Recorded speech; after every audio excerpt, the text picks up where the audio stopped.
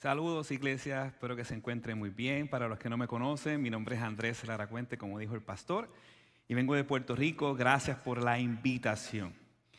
Hoy deseo explicarles cuál es la realidad o la relación entre lo que es la obediencia y el conocimiento del Dios verdadero. Y cómo esa realidad nos debe de llevar a prepararnos para obedecerlo fielmente. Por eso me gustaría que me acompañaran a Éxodo capítulo 5. Los versos que vamos a estar exponiendo el día de hoy son los versos 1 al 23. El tema de hoy se titula Obedeciendo al Dios verdadero. Leemos Éxodo capítulo 5, versículo 1 al 23. Después de eso, Moisés y Aarón se presentaron ante el faraón y le dijeron: así dice el Señor, Dios de Israel, deja ir a mi pueblo para que me celebre en el desierto una gran fiesta en mi honor. ¿Y quién es ese Señor?, respondió el faraón, para que yo lo obedezca y deje ir a Israel. Ni lo conozco al Señor, ni voy a dejar ir a Israel, ni dejar que se vaya. El Dios de los hebreos nos ha salido al encuentro, contestaron. Así que debemos hacer un viaje de 3 días hasta el desierto para ofrecer sacrificios al Señor nuestro Dios.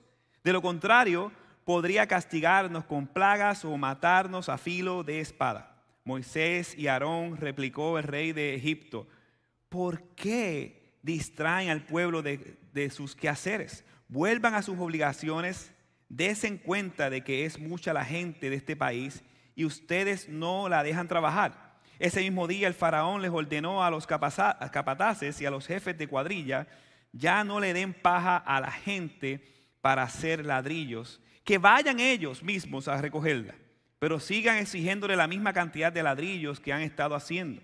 No les reduzcan la cuota, son unos holgazanes y por eso me ruegan, déjenos ir a ofrecer sacrificios a nuestro Dios. Impónganles tareas más pesadas, manténganos ocupados. Así no harán caso de mentiras. Los capataces y los jefes de las cuadrillas salieron de allí y fueron a decirle al pueblo: así dice el faraón, yo no voy a darles pajas. Vayan ustedes mismos a recogerla donde la encuentren. Pero eso sí, en nada se les rebajará la tarea. Fue así como el pueblo se esparció por todo Egipto para recoger rastrojos y usarlos en lugar de paja. Los capataces no dejaron de apremiarlos y decirles: cumplan con su tarea diaria como cuando se les daba paja. Además, esos mismos capataces del faraón golpeaban a los jefes de las cuadrillas israelitas que ellos mismos habían nombrado y les preguntaban: ¿por qué ni ayer ni hoy cumplieron con su cuota de ladrillos como antes lo hacían? Los jefes de cuadrillas israelitas fueron entonces a quejarse ante el faraón y le dijeron: ¿por qué su majestad trata así a sus siervos? Ya ni paja recibimos. A pesar de eso, se nos exige hacer ladrillos como si fuera poco, se nos golpea. La gente de su majestad no está actuando bien. Haraganes, haraganes, exclamó el faraón. Eso es lo que son. Por eso andan diciendo: déjanos ir a ofrecer sacrificios al Señor. Ahora vayan a trabajar. No se les va a dar paja, pero tienen que entregar su cuota de ladrillo. Los jefes de las cuadrillas israelitas se dieron cuenta de que estaban en un gran aprieto cuando se les dijo que la cuota diaria de ladrillos no se les iba a rebajar. Así que al encontrarse con Moisés y Aarón, que los estaban esperando a la salida, les dijeron: que el Señor los examine y los juzgue. Por culpa de ustedes somos unos apestados ante el faraón y sus siervos. Ustedes mismos le han puesto la espada en la mano para que nos maten. Moisés se volvió al Señor y le dijo: ay, Señor, ¿por qué tratas tan mal a este pueblo? ¿Para esto me enviaste? Desde que me presenté ante el faraón y le hablé en tu nombre, no han hecho más que maltratar a este pueblo, que es tu pueblo, y tú no has hecho nada para librarnos. Amén. Antes de yo empezar la obra o de que Dios me enviara a plantar en Carolina, Puerto Rico, yo tuve una gran batalla con el Señor. Si tú vas a plantar una iglesia, tú necesitas estar a tiempo completo. Y yo tenía un trabajo muy bien pagado y la agencia misionera que me invitó para hacer la obra en Puerto Rico solamente me garantizaba 3 años de trabajo. Así que yo estaba en una disyuntiva. ¿Qué hago? ¿Debo obedecer este llamado? ¿No debo de obedecer este llamado? Y recuerdo como si fuera hoy que me senté en el balcón de mi casa a orar. Comencé a orar y Dios me habló. Y de hecho, como les voy a decir, es como Dios realmente nos habla. Me siento en el balcón y veo unos pajaritos pasando por el frente de mi casa y al instante viene un versículo bíblico que dice de la siguiente manera: mira las aves del cielo, que ni siembran ni ponen en graneros, sin embargo, el Padre Celestial las alimenta. ¿No valen ustedes mucho más que ella? Y eso fue suficiente para comenzar a dar un pequeño paso de fe y comenzar a plantar la obra en Carolina, Puerto Rico. Pero, ¿qué hubiese pasado si yo no conociera la palabra de Dios y no había experimentado la realidad de Jesús en mi vida? Si no conociera las promesas de Dios y su carácter, lo más seguro, todavía estuviera en el balcón mirando los pajaritos, desobedeciendo al Señor. Y precisamente en ese momento me vino a la mente 2 cosas y recordé 2 cosas que el texto también de hoy nos va a enseñar. Dios nos habla por medio de su palabra y sobre todo, amada iglesia, la obediencia es una respuesta al conocimiento del Dios verdadero. Y eso es lo que enfatiza el texto de hoy. Hay 4 aspectos de la obediencia y desobediencia que me gustaría que aprendieran. Los voy a mencionar rápidamente y los voy a estar explicando. Primeramente, la obediencia es temerosa. Eso lo vemos en el versículo 1 con Moisés. Segundo, la desobediencia es necia y desafiante. Eso lo vemos con el faraón de los versículos 2 al 14. Tercero, la desobediencia es incredulidad. Eso lo vemos con los israelitas del versículo 15 al 21. Y por último, la desobediencia y la incredulidad es el olvido o la falta de conocimiento de Dios. Eso lo vemos del versículo 22 al 23. La iglesia obedece sinceramente, o mejor dicho, la obediencia sincera y real, amada iglesia, comienza y termina cuando nosotros conocemos a Dios.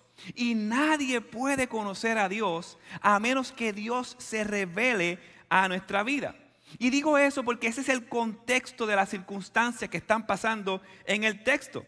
En el capítulo o los capítulos anteriores, Dios se presenta a Moisés en una zarza ardiente y dice: yo soy el Dios de tu padre Abraham, el Dios de Isaac, el Dios de Jacob. Y más adelante él le revela el nombre a Moisés: yo soy el que soy, yo soy, como el nombre de Dios. Y no solo da a conocer quién era la vida de Moisés, sino que le da detalles de lo que va a hacer. Él dice que vio la aflicción del pueblo de Egipto, el clamor de su pueblo, los sufrimientos, y que Él descendió para librarnos con manos poderosas, para sacarlo de aquella tierra y llevarlos a una tierra que abunda la leche, la miel. Y no tan solo eso, sino que como nuestro Señor es sincero, le es sincero también a Moisés.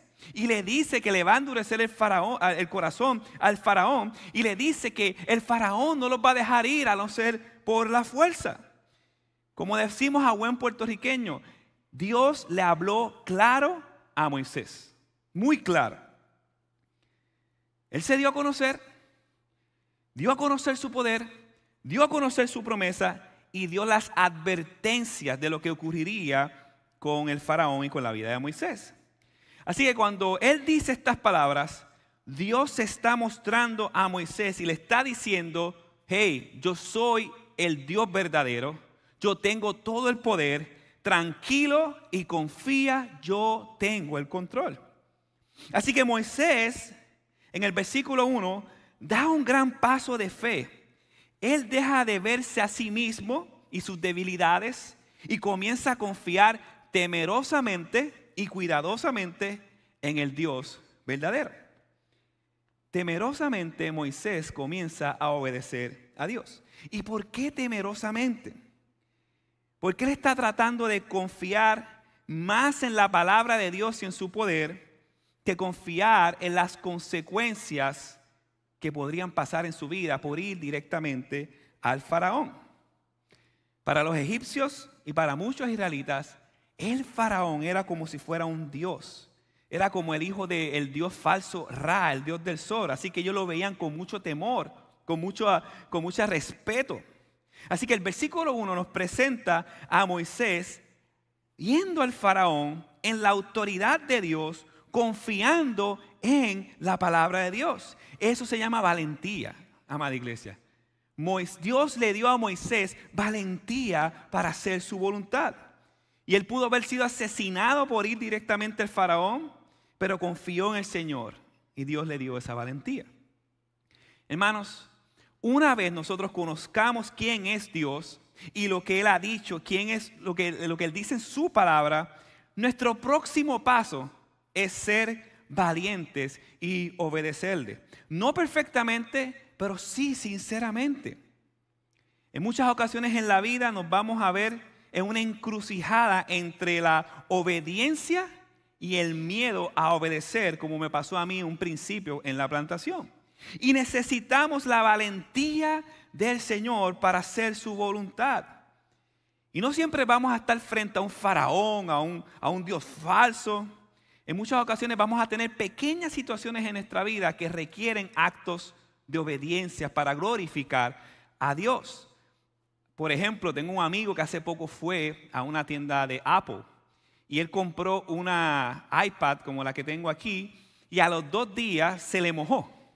Él va a la tienda y dice, se me mojó la iPad, por favor, compro otra porque yo sé que si se moja no está en garantía. Y el del establecimiento, el pequeño faraoncito que estaba allí, le dice al amigo mío, vamos a verificarla, pero ¿estás segura que se te mojó? Como insinuándole de que miente y yo te voy a dar una nueva en garantía si lo que llevas son 2 días. Y él pudo haber dicho, sí, estoy seguro, no se me mojó. Pero él dijo, sí, se me mojó. Él fue al área de reparación, verificó, no aparecía que estaba mojada y nuevamente va a donde mi amigo. Y mi amigo le dice, ¿estás seguro que se te mojó por segunda vez? Y él le dice, sí, estoy seguro. Él luchó, eso es valentía, luchó entre decir la verdad y la mentira. ¿Y sabes qué sucedió? Para la gloria de Dios, se la cambiaron libre de costo y puso que sí, que se le mojó. Dios honró su acto de obediencia. Y por eso lo digo, ¿qué decisiones debes tomar en tu vida valientemente para glorificar a Dios que ahora mismo no lo estás haciendo? Que ahora mismo el temor a un Dios falso, el temor a las consecuencias te está paralizando para no tomar la decisión valiente y temerosa de obedecer a Dios. Piensa ahí y medita en eso un momento. Moisés lo estaba haciendo, obedeciendo con las muelas de atrás, con temor, pero lo estaba haciendo. Y para mí es mejor eso que lo que hizo el faraón del versículo 2 en adelante. El faraón nos presenta que la desobediencia al Dios verdadero es necedad y es un desafío a él mismo. Y si se dan cuenta en el versículo 2, la razón por la que no obedeció a los mensajeros del Señor es porque el faraón no conocía al Señor. ¿Quién es este Señor?, dice el faraón. Y tal vez tú estás aquí, o aquellos que nos están viendo, tú estás aquí por primera vez y te preguntas, ¿qué hago aquí? ¿Qué está pasando? ¿Qué está enseñando esta persona? La pregunta más importante de la vida de cualquier ser humano, creyente o incrédulo, es esta misma. ¿Quién es el Señor? ¿Para qué? Para que comiences a conocerlo, para hacer su voluntad. En el caso del faraón, la pregunta no fue para hacer su voluntad, sino para desafiarlo. De hecho, hermanos que están aquí, no importa qué tiempo lleves en la iglesia o en el seminario, si estudiaste un doctorado en teología, si tu meta hoy en día no es conocer al Señor día a día para tener una relación con Él y que te lleve a obedecerlo, solo estás ocupando un asiento. Estás haciendo lo mismo que el faraón de manera indirecta. Lo estás desafiando. Lo desafías porque tú existes y fuiste creado para adorar a Dios día a día, para conocerlo y hacer su hermosa, perfecta y gloriosa voluntad. Efesios dice que existimos para la alabanza de su gloria, para mostrarle al mundo que Él es glorioso, no para nuestra gloria, y para hacernos a la imagen de su Hijo. ¿Y cómo Dios nos hace a la imagen de Él mismo? Teniendo una relación con Él. Yo no sé si usted se acuerda que cuando era más niño, en la escuela superior, usted y sus amigos todos se parecían. Hablaban igual, vestían igual, ridículamente igual, porque yo pasé por eso, vestí bien mal. Pero todos vestíamos igual y compartíamos los mismos gustos, las mismas cosas. ¿Por qué? Porque teníamos una relación. De la misma manera, el nosotros tener una relación con Dios por medio de su palabra nos hace a su imagen. Cada vez más nos vamos a parecer al objeto de nuestra adoración. Mucha gente critica a muchos artistas y todo el mundo viste como los artistas, pero ellos simplemente son un reflejo de su ídolo. Pues de la misma manera nosotros somos reflejo de lo que adoramos. Y si adoramos al Dios verdadero y amamos al Dios verdadero, vamos a ser como el Dios verdadero, que es nuestro Señor Jesucristo. Pero el faraón va más lejos.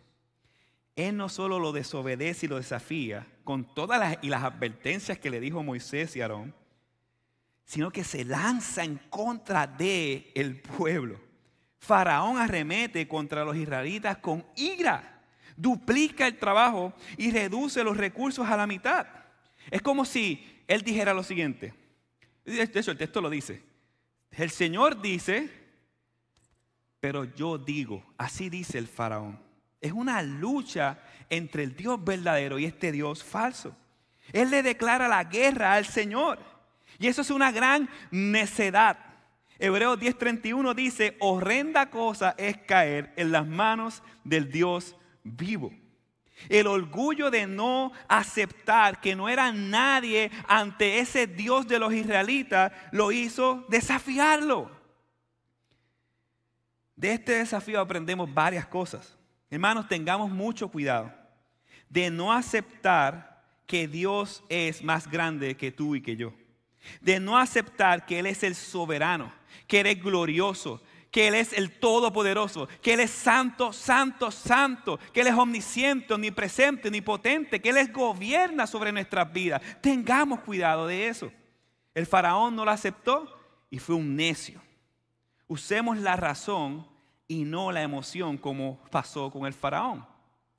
Él fue impulsado por sus emociones a acciones que tuvieron grandes consecuencias para los demás. Eso lo vamos a ver en la serie más adelante con las plagas y todo lo demás. Asimismo, nuestra desobediencia es irracional y puede ser perjudicial para nosotros y la gente que nos rodea, los que amamos. Ahora bien, la desobediencia no solamente es necia y desafiante, también es incredulidad. Eso lo vemos de los versículos 15 al 21 con los israelitas. Desde el verso 15 vemos su incredulidad. ¿Cómo? Ellos fueron a quejarse al faraón para pedir auxilio al faraón. Ellos abogaron por misericordia, pero los líderes egipcios le dijeron que no. Ellos tomaron la dirección equivocada. En vez de ir al faraón, se supone que fueran a ir a Dios. Pero no para quejarse, sino para pedir fortaleza en medio del sufrimiento. Nosotros hacemos lo mismo, amada iglesia. En ocasiones, en vez de ir a Dios en oración para que nos sostenga, acudimos a dioses falsos. Acudimos a refugiarnos en el alcohol, en drogas, en pornografía, en exceso de trabajo, incluso en nuestras familias cuando tenemos un problema. ¿Qué debemos hacer cuando tenemos un problema como lo que estaban haciendo estos israelitas? ¿No creer? ¿No creer en el Dios todopoderoso que con su boca hizo toda la creación? ¿No creer en eso? ¿Y refugiarnos en cosas finitas en vez de en el Dios infinito? No. Cuando tenemos un problema debemos ir a Dios en oración, ir a su palabra, buscar consejos bíblicos y tener valentía para obedecer, buscar consejeros, hermanos, pastores que nos ayuden en momentos de angustia y dificultad. Ahora bien, ellos no solamente endurecieron el corazón y adoraron al Dios equivocado, sino que también rechazaron al Dios verdadero cuando rechazaron a Moisés en el versículo 21. Y en su angustia y en su desesperación, rechazaron al mensajero de Dios y culparon a Moisés. Y lo acusan falsamente de no hacer lo que Dios quería. Y tristemente, en muchas ocasiones nosotros hacemos lo mismo. En lugar de volvernos a Dios y preguntarle cómo quiere moverse en nuestras circunstancias en nuestra vida, culpamos a los demás. Culpamos esposos que están aquí. Culpas a tu esposa por cosas que se supone que tú hagas. O viceversa. O hermano que estás aquí, tuviste un problema con un hermano y culpas al hermano en vez de confiar en que Dios está obrando esto para un bien. No somos muy diferentes a los israelitas, amada iglesia. Hermanos, en última instancia, nuestra queja, la queja de ellos y nuestra queja no es contra el hermano, no es contra la esposa o el esposo. Nuestra queja es contra Dios, porque no entendemos que Él gobierna su creación. Hablando hace poco con el pastor Rafi sobre lo que fue las dificultades del huracán María, yo decía que el huracán María fue un desastre en Puerto Rico, pero ese desastre Dios lo usó para un gran bien. Hubo un gran avivamiento de gente aceptando y corriendo a los pies de Cristo. ¿Ve cómo todo se torna del mal a un bien? Debemos confiar más en el Señor.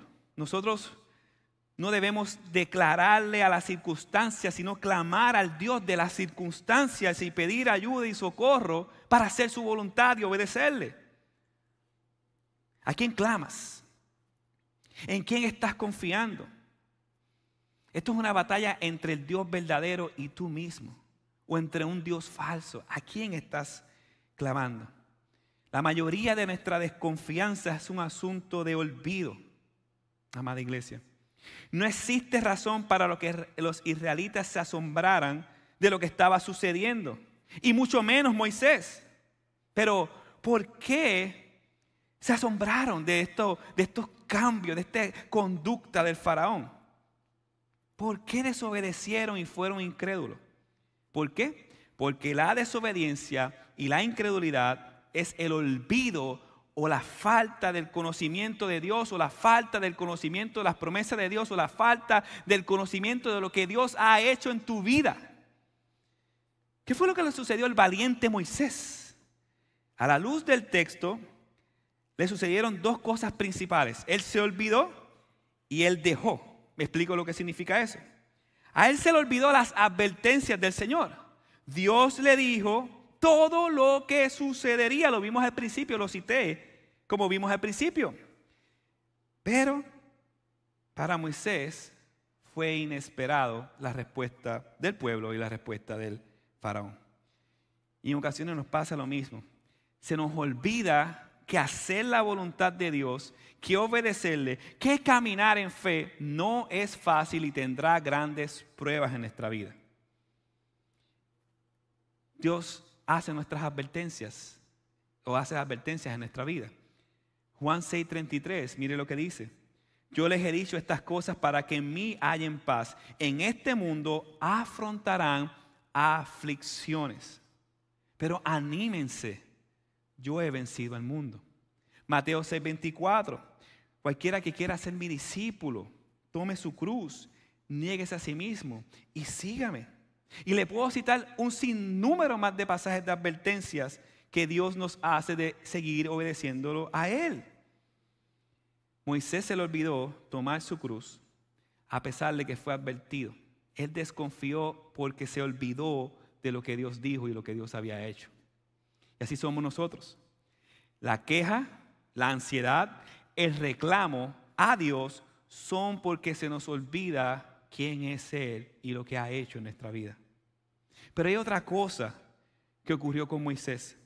Moisés dejó de mirar a Dios y volvió a mirarse a sí mismo y sus debilidades. Él dice, ¿para esto me enviaste? Hermanos, desobedecemos cuando dejamos de ver a nuestro Salvador y comenzamos a vernos a nosotros mismos como los capaces. Es por eso que nuestra vida debe existir para conocer y mirar solamente a Cristo, a nuestro Señor. Y esto se logra conociendo su palabra, teniendo una relación con Él día a día en obediencia sincera y sobre todo recordando quién es nuestro Señor y lo que hizo por nosotros. Hermanos, en este sentido, el faraón y Moisés se parecen. Éxodo capítulo 5, versículo 2 dice que el faraón no obedeció. ¿Por qué? ¿Por qué el faraón no obedeció? Porque no lo conocía. ¿Por qué Moisés desobedeció al Señor? Porque tampoco le conocía. Muy bien. Ahora bien, ¿por qué Dios nos enseña y permite la debilidad de Moisés? ¿Por qué Dios presenta en la Biblia a un Moisés que fracasó y falló y fue desobediente? ¿Por qué? Porque la realidad es que Moisés no puede ser nuestra esperanza. Moisés no puede ser nuestra esperanza en obediencia ni tampoco en la redención. Hay un mejor y verdadero Moisés que obedeció perfectamente y nos redimió no de un faraón malvado, sino de un enemigo superior, el maligno, nuestro pecado y la muerte. Ese mejor Moisés, ¿saben quién es? Jesús. Jesús es a quien nosotros debemos de poner nuestra esperanza para nuestra obediencia, para nuestra confianza. Por eso es que Dios presenta el fracaso de todos los grandes líderes en la Biblia. Porque nuestra esperanza no puede estar puesta en un hombre, sino en el Hijo del Hombre, que es Jesucristo. Y eso es lo más importante. No debemos mirar a Moisés para nuestra fe, sino debemos mirar a Cristo. ¿Por qué? Porque Cristo es lo opuesto de nosotros. ¿Tú eres bueno? No, Cristo sí. ¿Tú pecas? Sí, Cristo no. Cristo es diferente. Cristo obedeció perfectamente. Tú no. Cristo vivió la vida que se supone que tú vivieras. Cristo tomó la cruz que se supone que tú cargaras. Cristo resucitó. Venció la muerte, venció el pecado para que tú tengas la esperanza de vida eterna por siempre y para siempre. Tú mismo no puedes ser tu esperanza. Ni ningún héroe de la Biblia. El único héroe de la Biblia, el único que obedeció sinceramente al Padre es Jesucristo. Y nosotros debemos correr a Él en arrepentimiento y fe y creer que lo que Él hizo fue para mí. Esa es la parte más importante de Éxodo 5. Por eso es que Moisés se quejó contra Dios y Dios permitió que Él plasmara esta queja de desobediencia. Porque tu esperanza no es Moisés. ¿Tú quieres vivir una vida de obediencia? Conoce a tu Salvador. Conoce a tu Salvador. Ama a tu Salvador. Y si eso es una realidad en tu vida, tú vas a obedecer gozosamente. ¿Vas a tener aflicciones porque tienes una naturaleza pecaminosa? Sí. Pero por encima de esas aflicciones, el consuelo de nuestra vida va a ser que Jesús venció y obedeció perfectamente para yo confiar solamente en Él. Jesús es el mayor ejemplo de obediencia y sumisión. Él vivió lo que nosotros debíamos vivir. Se supone que tú cuando nacieras, por la ley vivieras perfectamente, pero pecaste ante Dios. ¿Y qué hizo Dios? Conociendo tu debilidad y la mía, envió a su Hijo, a Jesucristo, a vivir lo que tú no pudiste vivir por tu pecado. Él fue libre de pecado y dijo: pongan esto en la cuenta de cada uno de los que está aquí. Yo voy a vivir por Miguel, yo voy a vivir por José, por Luis, por Félix, por Andrés, por Juan, por Pedro. Yo voy a vivir por ellos, para que ellos no confíen en ellos mismos, sino que confíen en mí. Si ellos miran a ellos mismos, va a pasar como Moisés. Pero si ellos me miran a mí, yo soy su abogado y defensor ante el Padre. Esa es la parte más importante.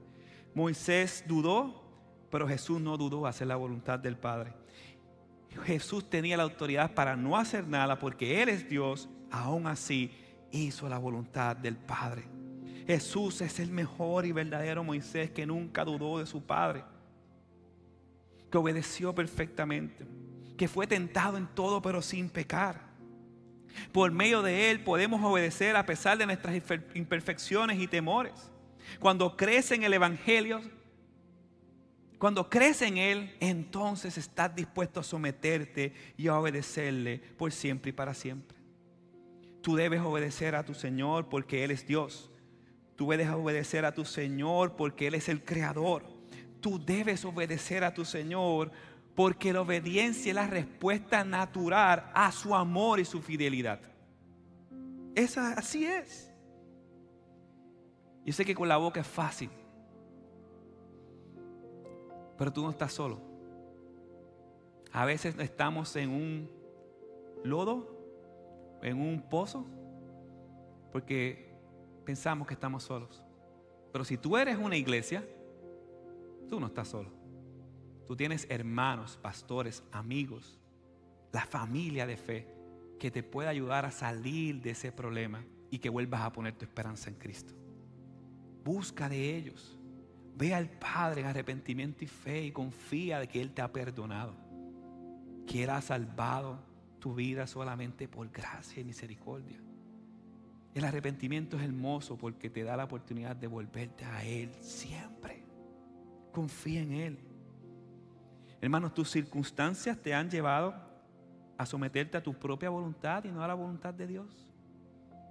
Entrégale tu vida a Él y ríndete para que Él sea tu Señor. Y podrás ser salvo si tú no lo conoces aquí, al igual que aquellos que nos están viendo en la televisión. Entrégale tu vida. Haz la confesión pública de que tú le perteneces a Él. Ese es el bautismo. Te bautizas en muerte y resucitas en vida. ¿Estamos listos aquí en la iglesia, pastores, hermanos, para ayudarte a dar ese paso de fe ahora mismo? Tal vez necesitas entregar áreas en tu vida que has estado desobedeciendo al Señor. Confiésalo a Él, confiésalo a uno de los líderes, pastores, hermanos, y deja que unos a otros oren por ti para que sanes las heridas. Como símbolo de fe y obediencia, hoy tomaremos la Santa Cena, no sin antes tener un tiempo de oración y adoración. Permíteme orar por ti.